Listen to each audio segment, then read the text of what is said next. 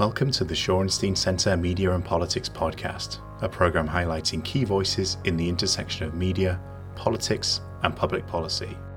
In this episode, we speak to David Weinberger, a spring 2015 Joan Shorenstein Fellow and senior researcher at Harvard's Berkman Center, about his newly published discussion paper, The Rise, Fall, and Possible Rise of Open News Platforms, the twisty path towards a net ecosystem that makes news more discoverable, reusable, and relevant. An API, which stands for Application Programming Interface, enables websites and applications to efficiently share data and functionality across sites and platforms. In 2008, The Guardian, The New York Times, and NPR all developed open APIs, with the hope that software developers around the world would use the resources and the data to create interesting and useful apps and tools. Although this initial vision didn't quite come to pass, all three news outlets did benefit enormously from using APIs. In this podcast, David Weinberger gives examples of how these news organizations made use of APIs for a variety of projects, and shares his vision of a future of online news where open APIs become commonplace.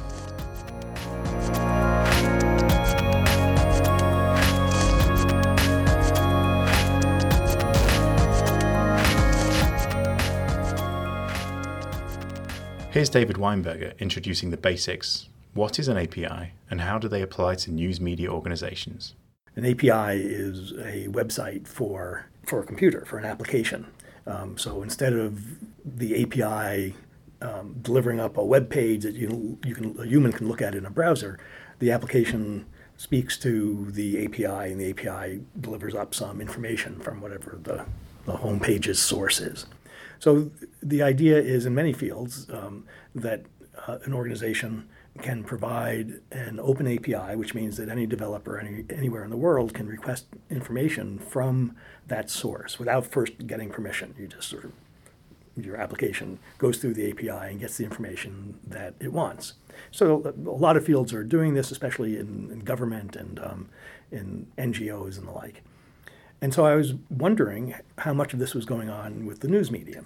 And so I thought that probably a fair bit, but it turns out, no, I'm wrong, that there was a flurry of interest in 2008 in particular, when a number of news organizations decided that they would open up a public API. Any developer could write an application that would ask for information about stories on some topic, for example. Or maybe get some content, maybe get an audio file from NPR. So it turns out that a handful of large and actually quite public-spirited news media set up these open APIs. I looked particularly at NPR and the New York Times and the Guardian, and all of them told basically the same story, that around 2008 they did this, full of high hopes and idealism, that they would be enabling developers to make more of the news and to spread the news around the world and to tailor it to particular tastes and to integrate it with other sites and other applications, and it was going to be amazing. And it wasn't. A relative handful of developers did anything, took advantage of this opportunity. So in that sense, the story took a turn way for the worse because I'm very much in favor of this sort of open access to content and metadata. Metadata is information about information. So that was distressing, but it turns out all three also told us the exact same story about the next step, which was, the public API nobody used, or very few people used.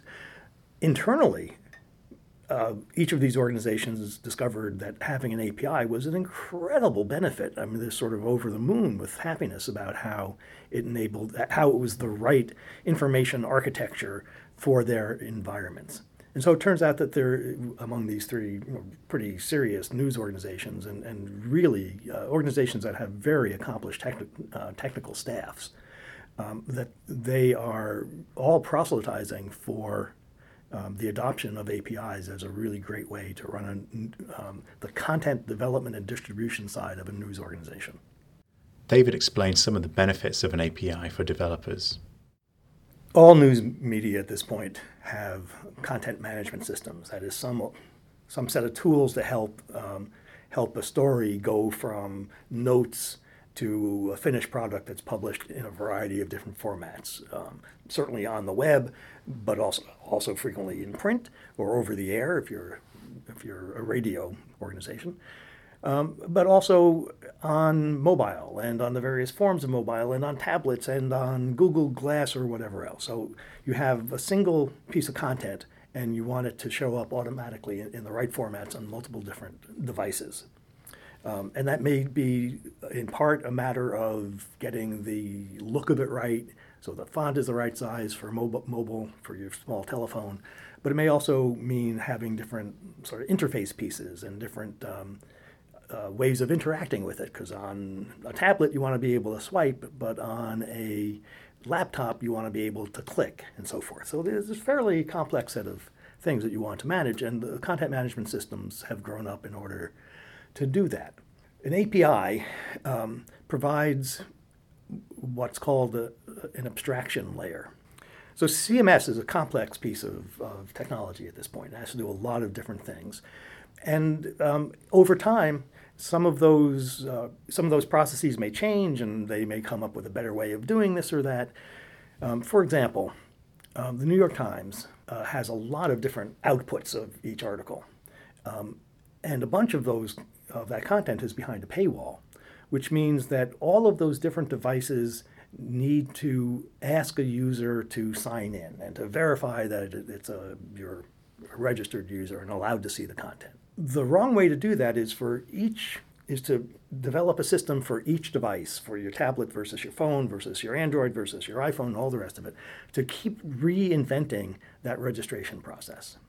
The right way to do it is to do it once, get it right, it's as right as you can get it, and then put in an API which allows each of those different devices to talk indirectly to the content management system. So if you are a developer doing the iPad port for the New York Times and you need a registration system, you know that all you have to do is send a command to the API saying, check this user, or whatever, register this user, create a new password for this user. There's a pretty limited set of commands that you want.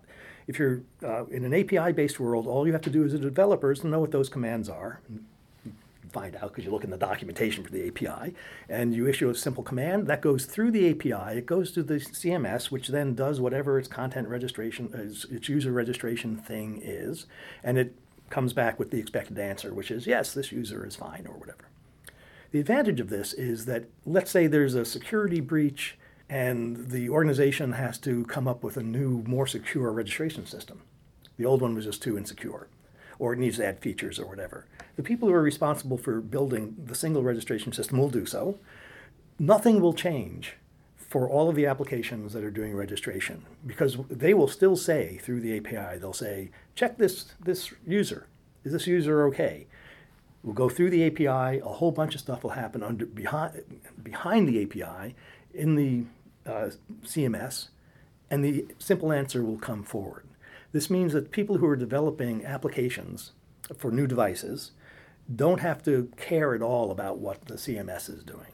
It means the CMS people can make whatever changes they need to in order to keep it secure or add features or whatever without breaking everything that uses the CMS. The API provides a layer of abstraction which protects all of the different applications from the changes that may be made in the CMS. In fact, NPR, one of the reasons they put in an API in the beginning was that they were on the verge of throwing out their old CMS and installing an entirely new one. They're going to replace the entire thing. With an API, you can do that without disrupting any of the services that are using it. An API can also help news media organizations adapt faster to new or updated devices that people use to receive the news. Another crucial advantage is, and they all tell the same story. In fact, two of them, that is NPR and The Guardian, both talk about how they were able to develop an application for the very new iPad at the iPad launch within a matter of weeks, which is unheard of. It's crazy. It's a new device, and they were able to get an application up running on it because with an API, they don't have to invent all of the pieces. They can just concentrate on what they want the iPad thing to do, their app to do, what content they want to put on it, and talk to the CMS through the API. They don't have to worry about any of the details. They can pretty much just design the app They know what the basic commands are to go through the API, and it will just work. And so they were able to develop these apps in a startlingly short time. This makes the organization more agile. It means they can take advantage of new opportunities much faster, and it means they can get onto new platforms and thus spread their news and also get more visitors with a minimum of effort. David's paper features practical recommendations for news organizations considering an open API. Fortunately, APIs are not a tremendously difficult technology. This is not exactly rocket science. It's well understood in the development community how you do this. And there are at this point, very good standards and best practices for how to do so. The APIs as a form of information technology is well established, which means that it should not be too expensive for a news organization to try it out. You can do it in a very limited way, and you certainly don't have to put any of your public-facing applications on it. One of the things that an API makes easier by far is, and all three organizations attest to this, is to create strategic partnerships. You have somebody who wants to use your content. They may even want to pay you for your content or to run your ads. Having an API makes it incredibly simple for them to develop their app because they don't have to be in a negotiation with your back-end CMS people. They can just ask for the information they want in a standard way through the API. So experimenting with this and doing so in ways that adhere to the industry standards, I think is a really would be a really useful thing to do. And undoubtedly there are, in an organization that has any degree of technical staff, and they all do, technical staff is probably eager to give this a try. And despite the widespread adoption of APIs falling short of the initial vision, David is hopeful that more organizations will consider them, believing open APIs to be a potential public good. I have not entirely given up on the possibility that news media will find a reason to make more of their information publicly available. And one of the reasons ultimately why I think that's the case is that I believe that news media overall have a sense of public mission. It's not the best way to make money, but it is a great way to serve public needs. And having an open API that other people can find uses for your information that you would not have come up with. That is, it seems to me, a public good.